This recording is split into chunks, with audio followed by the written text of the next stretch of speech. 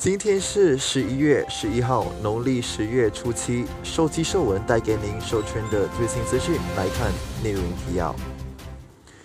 首先关注美国首展 Gateway FurUM 简称 GFF， 他们周二11月9日宣布了关于他们2022年活动的更新，它将于明年3月11至13日举行。他们的会场是圣路易斯的喜来登西港木屋酒店。Gateway FurUM 的2022年的主题叫回归兽展。紧随其后来关注 Midwest Fur Fest 简称 MFF， 这是世界上最大的兽展。每个人都是不同的，有些人对社交有特殊需求。对此 MFF 周日11月7日发布了一系列特殊颜色的徽章，参会者佩戴其中一个徽章，以显示他们希望与人交谈的方式。这些徽章是由一个名为 Autism Self-Advocacy Network 简称 ASAN 的非利益组织定制的。ASAN 支持自闭症群体的更多权利。许多毛兽对徽章表示赞赏，说它有利于内向者或自闭症患者，但批评者说这可能会被所谓盗用来排斥他人。除此之外 ，MFF 周二11月9日公布了他们2021年活动的时间表，他们将在今年12月2至5日举行。Further Confusion 简称 FC 开放了艺术展的报名，这是为他们明年的活动做准备的。他们公布了他们的艺术展的时间表。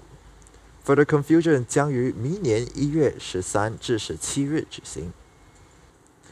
虚拟现实兽展 FurUM 今年完成了他们的第2次活动。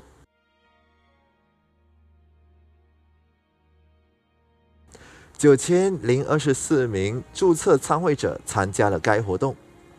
出席情况方面，这使他们在世界第2大兽展 AnthroCon 之后排名第3。一度有3375名与会者同时加入 FurUM 活动，这超过了出席数目的1/3。他们为慈善事业筹集了超过$14,000。FurUM 明年的主题被称为“路马的海洋”。现在到欧洲，瑞典展 Nordic FastCon 简称 NFC 开放了讲座报名，这是为他们2022年的活动准备的。他们还公布了参会者的统计数据，大多数参会者来自欧洲，然而来自亚洲和北美的与会者也会到场。超过一半的与会者持有普通门票级别。Nordic FastCon 将于明年2月23至27日举行。最后到亚洲，马来西亚展 First Upon Malaysia 简称 FurUM 将于今年11月18日举行他们的虚拟活动。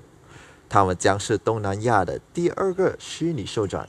该地区的首例是由新加坡的 Little Island FurCon 简称 LAFC 在11月13日举行。国际兽市将在 LAFC 举行毛兽 YouTubing 讲座。